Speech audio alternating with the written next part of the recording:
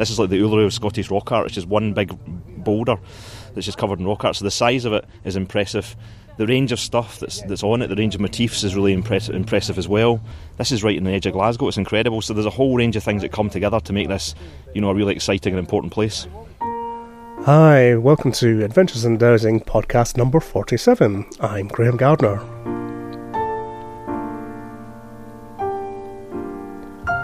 Now, this is a bit of an unexpected and unplanned podcast, but circumstances conspired to make it happen, and I'm keen to get it out as soon as I can.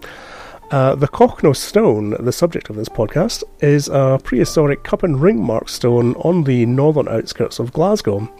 It's famous for being the largest such stone known, and its size is something like 16 by 9 metres, and it's also famous for having been buried for its own protection since 1964. The stone was last excavated by maverick archaeologist Ludovic McClellan Mann, who believed that it was a star map showing Glasgow at its centre, and he devised a grid scheme of 38 radial divisions like a clock face radiating from the central marking that he claimed represented Glasgow. And in 1937, for a visit by the Glasgow Archaeological Society, he painted in all the cup and ring marks and added his radial grid using white paint. And it is the striking photographs of this decorated stone that has caught the imagination of many people in the 51 years since the stone was last seen, myself included. Now, Mann was somewhat of a visionary and was a proponent of ancient metrology and archaeoastronomy. He had identified common units of measurements in artefacts that he'd found at sites around Glasgow, and from two almost identical cup and ring carvings on separate stones that he studied in 1930, he calculated that these markings were actually recording a solar eclipse that had happened in the Glasgow area in 2983 BC. Now, all of this, of course, is well before Alexander Thom and his megalithic yard and archaeoastronomy in general, or even computer astronomy programs came along. But his calculations have subsequently been verified using computer astronomy programs. I've been interested in this stone for many years since I started investigating Glasgow's secret geometry, the city's grid of alignments that was written about by Harry Bell in the 1980s. Harry had been inspired by Mann's writing, and in turn his book Glasgow's Secret Geometry inspired not only me, but local filmmaker May Miles Thomas, who in 2007 received an Arts Council grant to produce a BAFTA award-winning interactive website about Glasgow's secret geometry called The Devil's Plantation. And as part of that project, she came into contact with the local residents whose garden actually covers about half of the Cochno Stone, and she began making inquiries about getting the stone uncovered.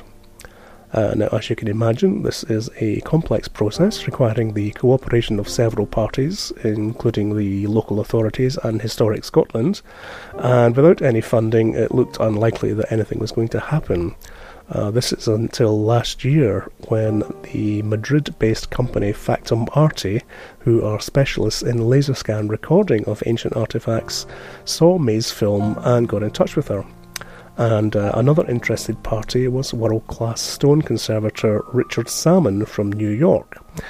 So anyway, to cut a long story short, it came about that over the course of last year, all these people got together and the necessary conditions were achieved to manifest a test dig on the stone. And with the involvement of Glasgow University's Archaeology Department under the supervision of Kenny Brophy, a 1 metre wide test trench was dug in early September to see what state the stone was in.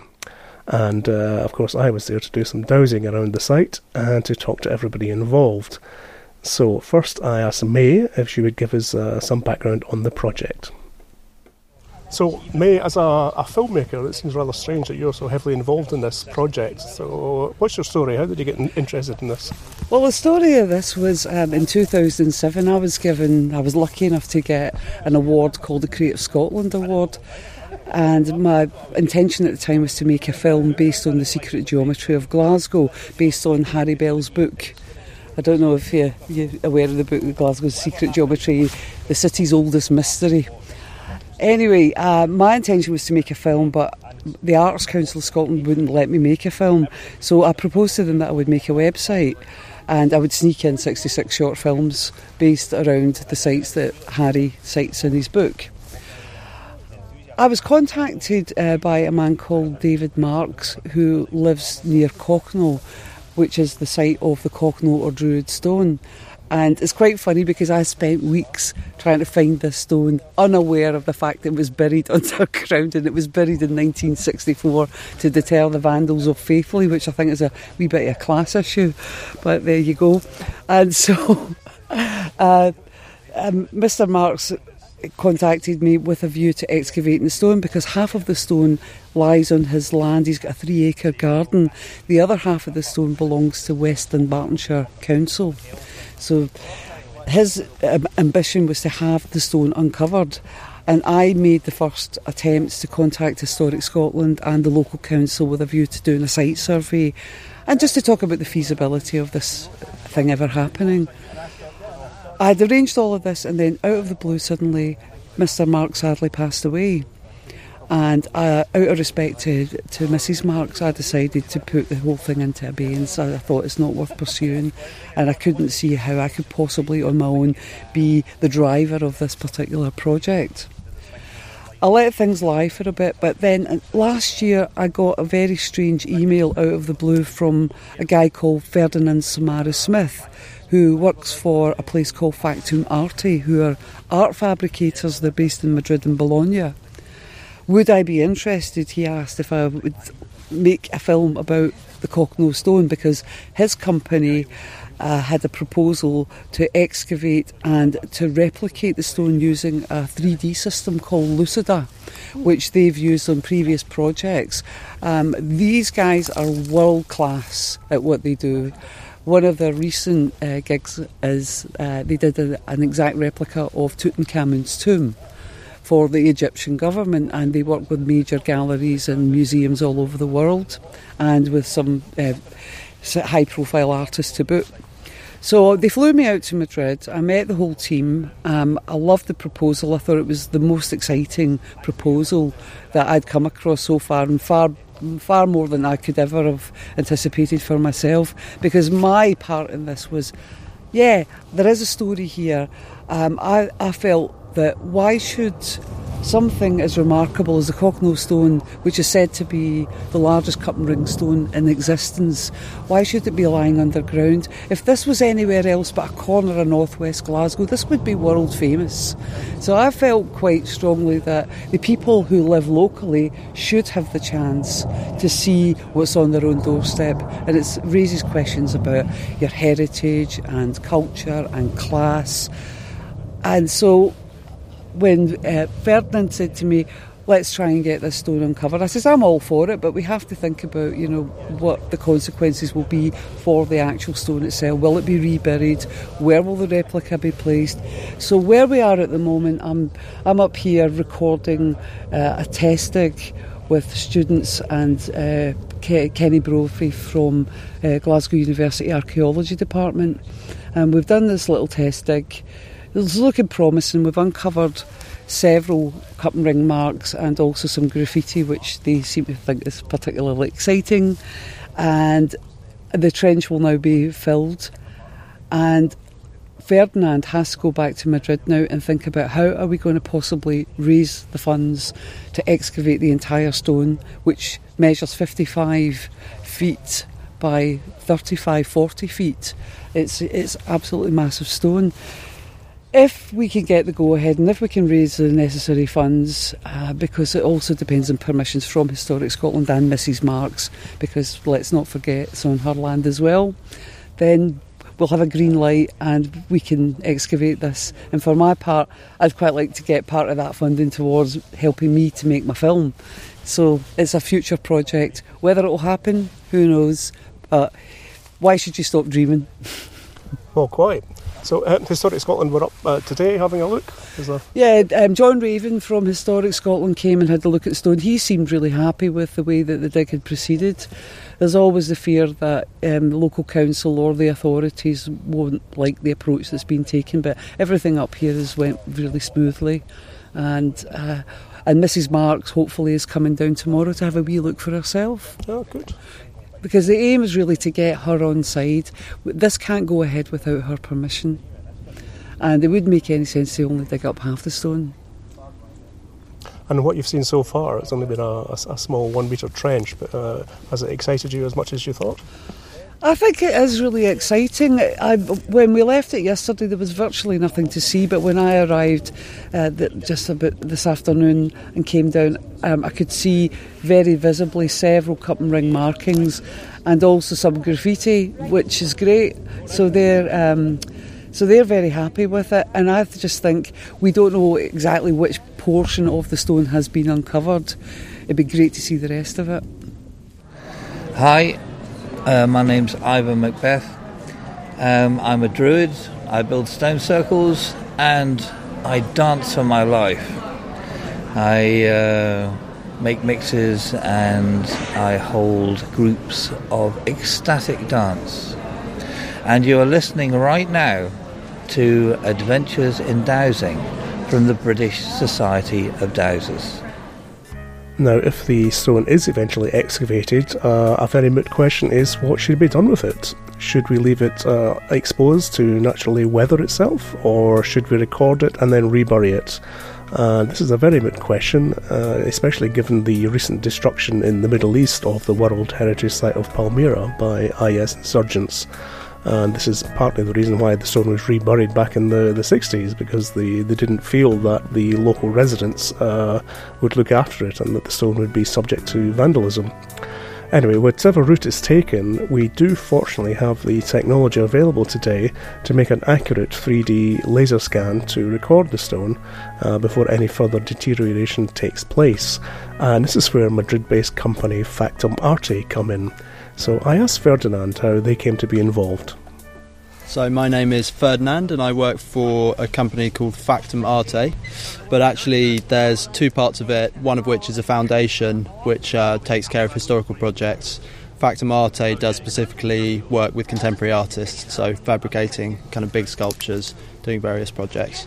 And then the foundation is more about applying digital technology for usage in conservation.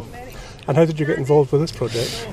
With this project, I basically was shown the article by a colleague at Factum, and I chased up Historic Scotland. I emailed people at various levels from there.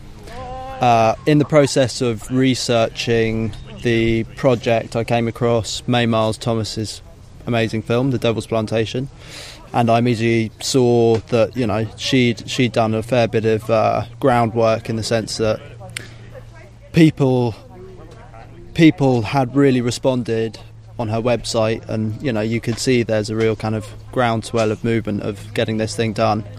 And I guess it was this sort of very happy sort of meeting of two things: being able to bring the side of it of the vision of being able to make this replica, and also from her side seeing this kind of ability to tell the story, because it's nothing without this amazing mystery of it, the myth of it, the legend. And then I also got in touch with Kenny Brophy, and then Richard, who's the last sort of piece of the puzzle, was a friend of my boss, Adam Lowes, and he came along. So we came out here in December last year, met with representatives from the council, from Historic Scotland. They seemed very positive about the idea.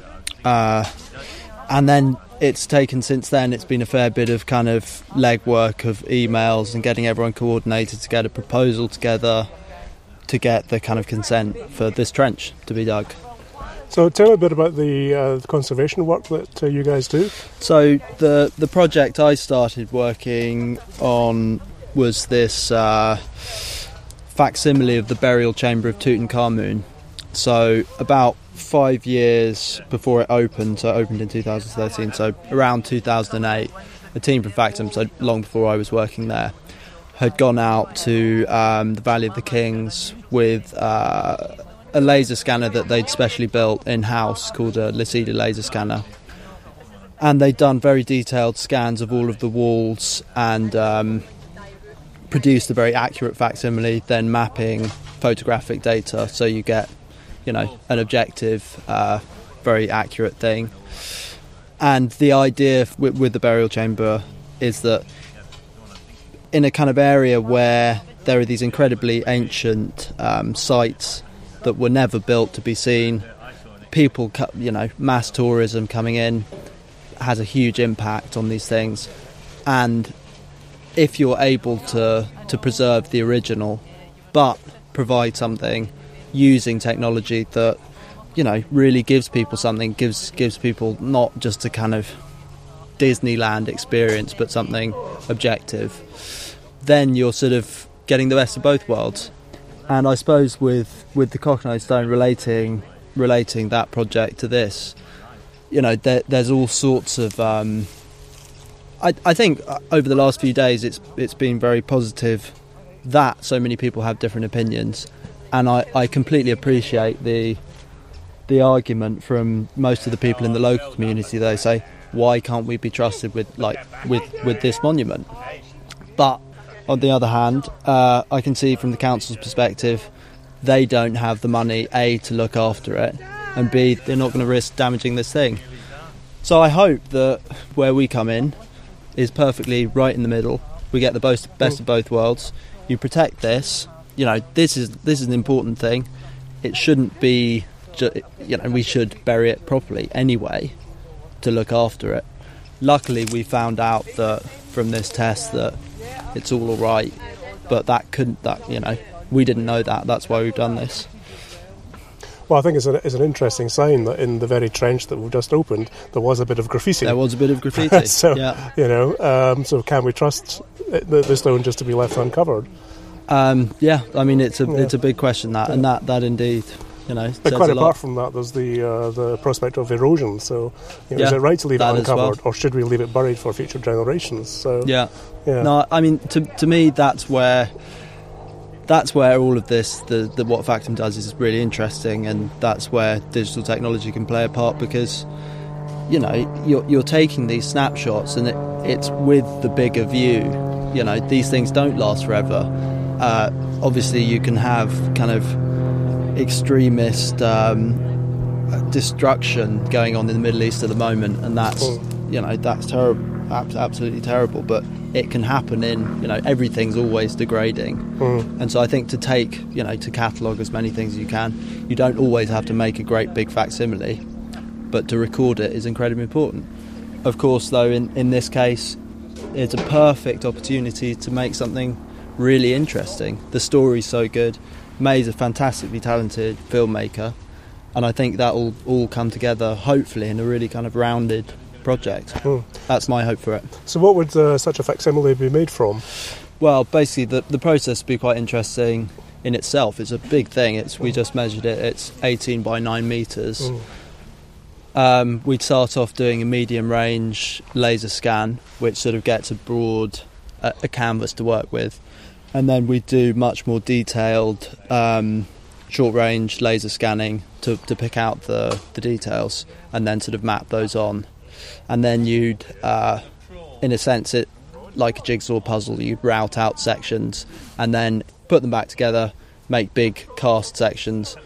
We probably do it in a sort of, composite stone that matched the original, that, something that can be outdoors. And the irony I find is, if we have this replica there and people do graffiti it, that's their choice. And frankly, these couple of ring marks, they're ancient graffiti. And we've got graffiti from 1964. And it's all part of the story, in a way.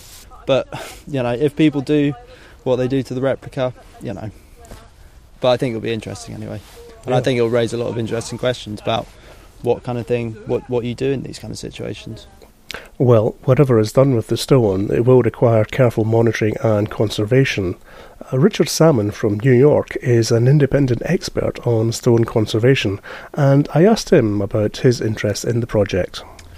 I had heard about them wanting to make a laser copy, a perfect copy, and in my role as art restorer, obviously I'm very, very interested in the the laser mapping of antiquities, because I'm very, very concerned that things need to be, that it's now our responsibility to be able to protect any monument that's outside, and the best, quickest, cheapest way to do that is to have the information digitally copied. I think I started life as a stone carver, master carver, and so I'm very, very aware of the vulnerability of stone to the elements, with acid rain and all that. I was going to work on cathedrals when I was younger, and I was told very early on that it was a controversial subject. You cannot really consolidate stone outside. Stone needs to breathe, it needs to evaporate.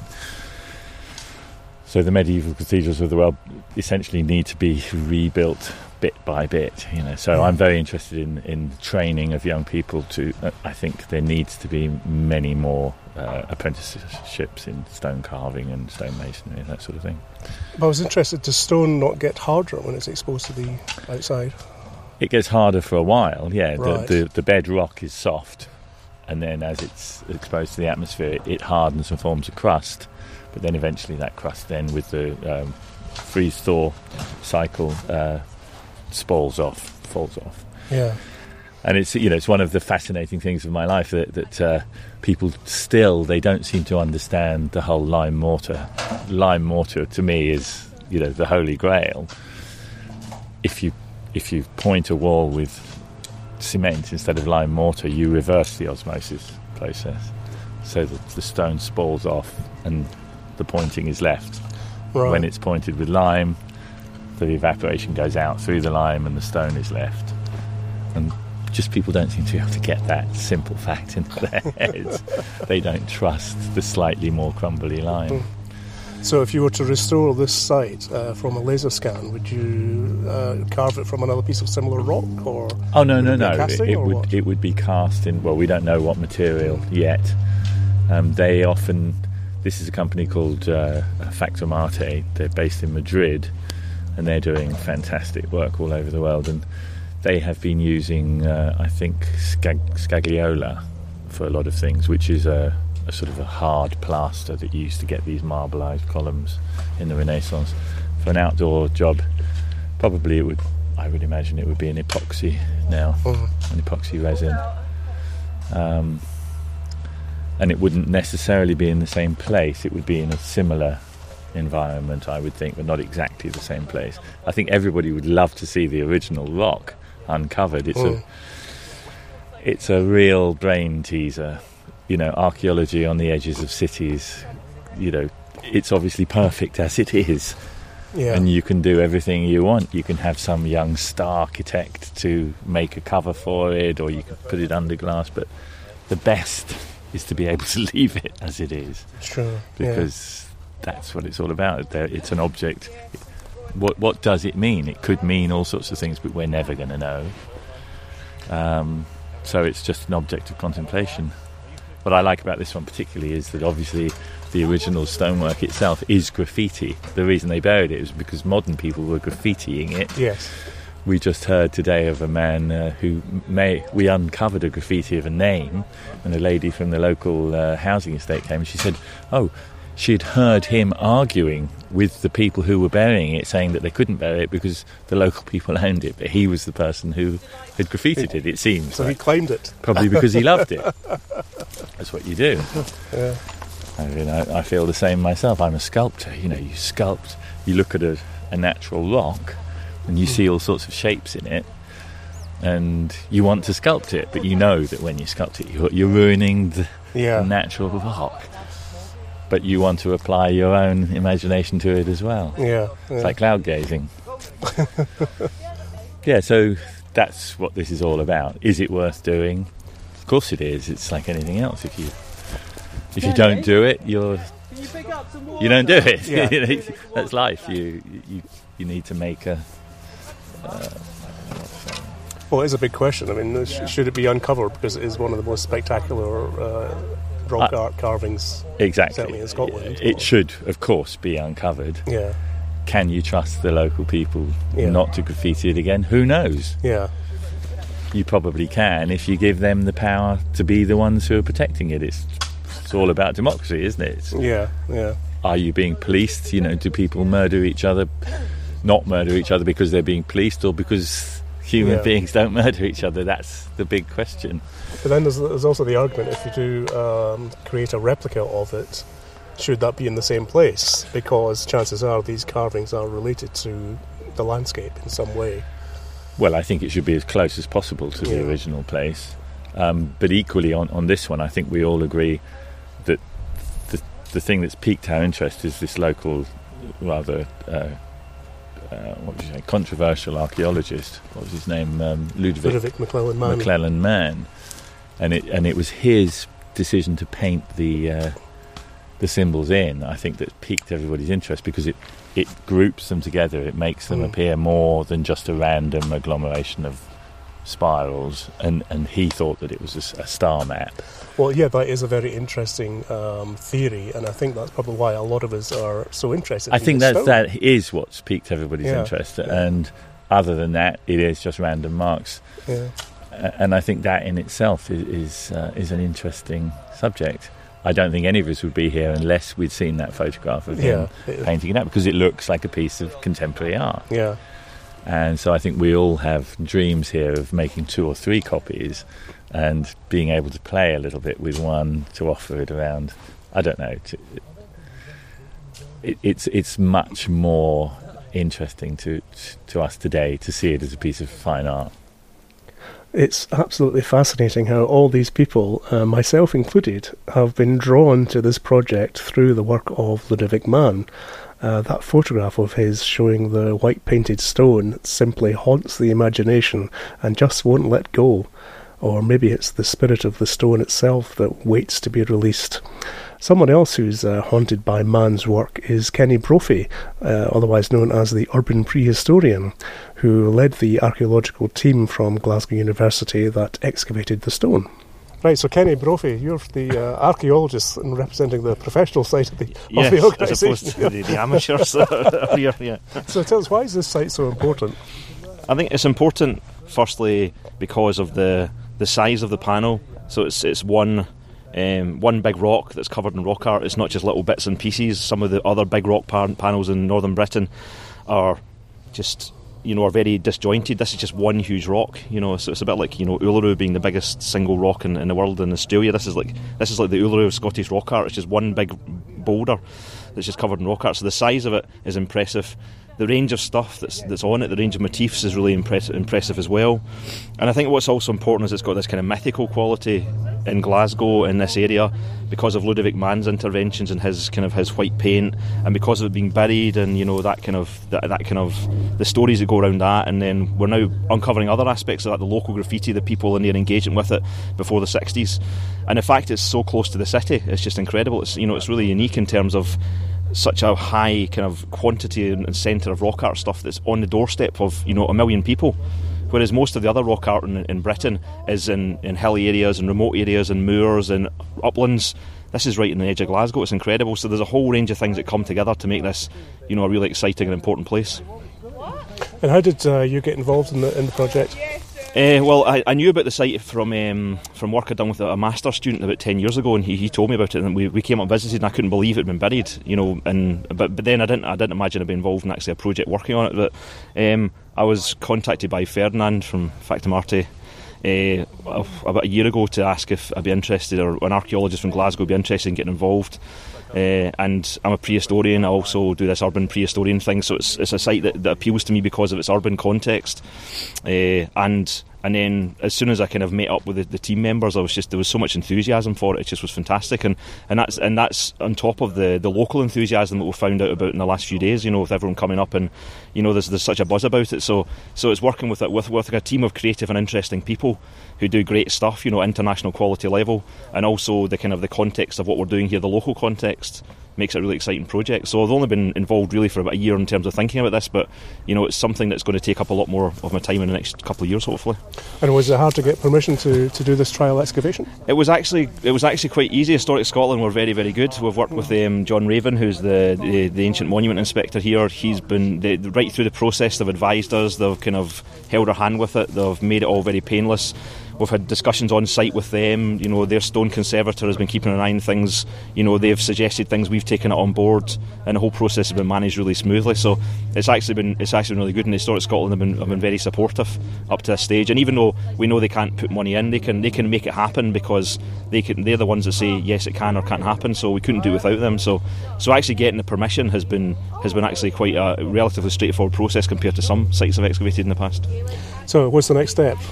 The next step is, I think that I want to go away. I need to write up the brief excavation results and try and get that out there, and maybe do some local media stuff.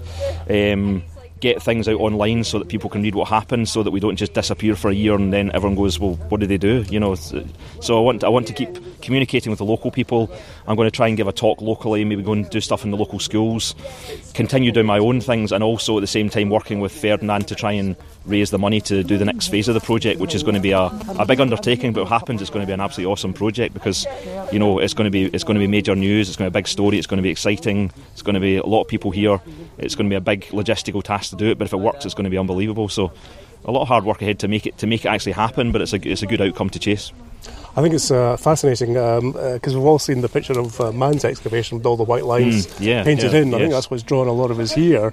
Actually, what's your understanding of Man's work and the other sites he's done around Glasgow? Well, Ludovic Mann is a really fascinating figure who's been re-evaluated in Scottish archaeology in the last 10 years or so, who was kind of basically written off as a crackpot for a whole range of different reasons. But actually, if you go back and look at what Mann did, he was a great publicist, he was a great communicator. He told the people of Glasgow and the people of wherever he was working what he was doing. He kind of cut out all of the academic nonsense and didn't do things through journals and through kind of places where virtually no one reads except professionals, and he went straight to local newspapers and media and all, you know, and he tried to communicate with people in a way that was you know, it was their level. You know, he wasn't trying to do anything other than just say these people in the past were really sophisticated and clever people, you know, and we should celebrate that. And you know that, and he was finding burials in quarries, and he was digging stuff in advance of road developments and things. So he was picking up archaeological sites that professionals weren't even interested in, often in urban contexts, and then he was championing them. He was telling people about them. And when he dug at Nappers and Clydebank, there was thousands of people came to visit his site. You know, that doesn't happen now. You know, I excavate sites, and if I get 10 visitors in 2 weeks, I'm happy. You know, so and he was getting people. They were chartering buses to bring them out to his excavation. Anyone that can do that is a special character. So even though towards the end of his career some of his stuff started to become a bit more esoteric and is not in the mainstream of archaeology, it's still really interesting, and it's still stuff that we should look back and take seriously. So one of the things I really want to do here is to engage with what Mann was doing here, what he was doing with the rock art, what he was doing at Nappers. You know, what was Ludovic Mann's Glasgow like, and try and pull that together as well. So that's a kind of wider, quite exciting aim of this project for me as well, is to kind of a chance to explore Ludovic Mann, the character as well, Mann the man. So I think that, you know, that's a really important part of this as well. And as you said, the white paint on the stone, whether that's all gone now or not, or whether there's traces of it left, you know, that's like a ghostly imprint on that, and that's what people see. Almost every photograph has got that white paint. It's like indelibly on people's minds, even if not in the rock. So it's a really important part of the story here.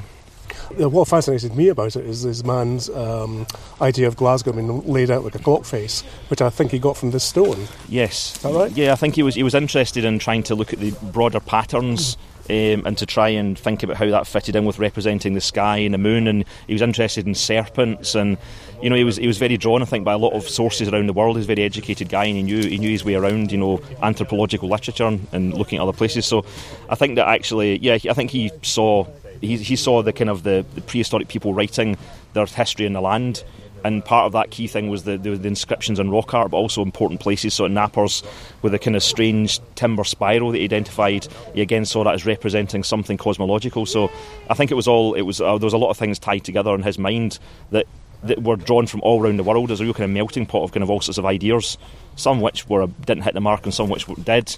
You know, but it's exciting, you know, and it's really interesting stuff, and he presented it really nicely, and so that's really one of the key things I want to bring out here, or we want to think about. Do you think we'd actually get back into his state of mind and what he was actually talking about? I think we might be. I'd like to do that. I'd like to channel Mann a wee bit. I mean, I think it's possible. I think that there's a few biographies that are, you know, just biography articles in journals. There's a lot of his own writing, and I think it's possible to immerse yourself in Mann's mindset. And if that means going to some strange places, I'm willing to I'm willing to try. We'll keep an eye on your Twitter feed. Yes, it might get stranger as the time goes on. Finally, let's hear from May Miles Thomas again, as this project would not be happening at all without her having made the Devil's Plantation website and film, plus her continuing enthusiasm for the project and willingness to make the necessary connections with people to try and move things forward. You know, this is something that's going to require a lot of funding, and that funding has not been forthcoming, so it's not going to be an easy task to get things progressing from here. I asked May what she thought was the best possible outcome for the stone.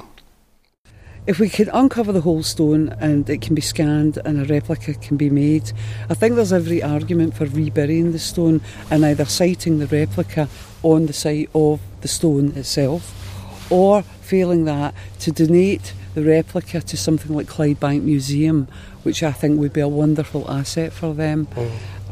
But I actually like the idea of it being in the landscape rather than being housed in some museum. Besides, the scale of it would sort of suggest that it would be far better sited outside.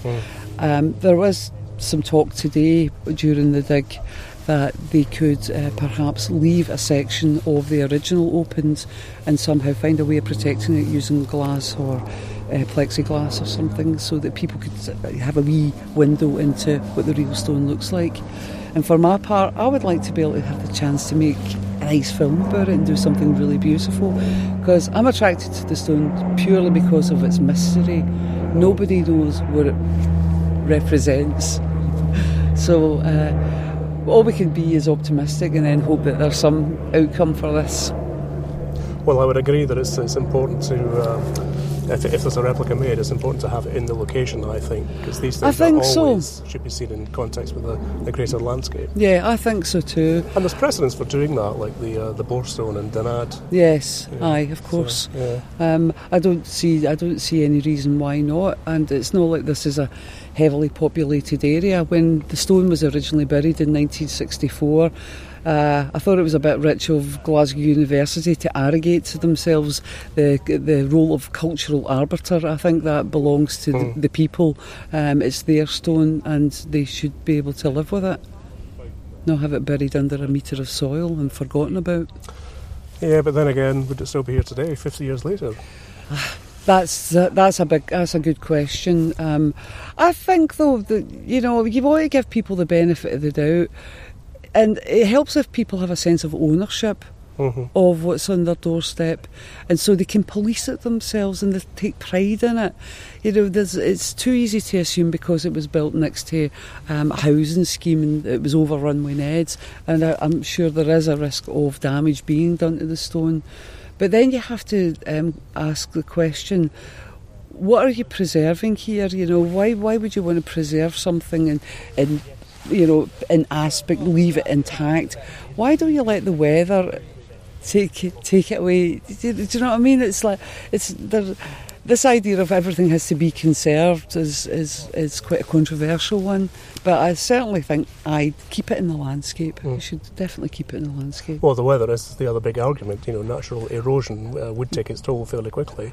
I'm thinking of places like the Balloch Mile Cup and Ring Marks down in Ayrshire, which have only been exposed since 1974, I think. And I'm sure they're showing eroded. Signs of erosion. Yeah, just a natural period of time. Yes. Well, this is perhaps why it would be great to do the replica, and if we could have the replica here and get the local community involved in it so that they themselves will feel inclined to protect it. That's the best you can hope for. Yeah. So that is the story of the Cocknoe Stone. But, of course, it's not finished yet. This is just the end of another chapter.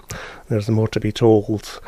In the meantime, let me leave the very last word on these amazing rock carvings to Ludovic McLellan-Mann, who wrote, "When cut on outcrops of sandstone or other soft rock, these precious designs, which cannot always be removed to a museum, are apt to disappear through weathering within a few years after their discovery by turf lifting.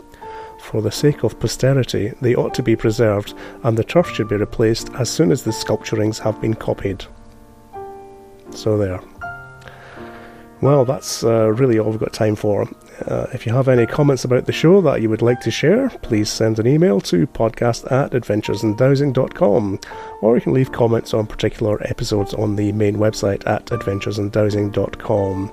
As usual, I'll put some links to related websites on this podcast on the main page, and if you enjoy the podcast, do please take a moment to write a good review for us on iTunes. So thanks to you for listening, and as always, many thanks to Hilary Brooks and Not For Pussies for the music, and I hope you can join me next time for more Adventures in Dowsing.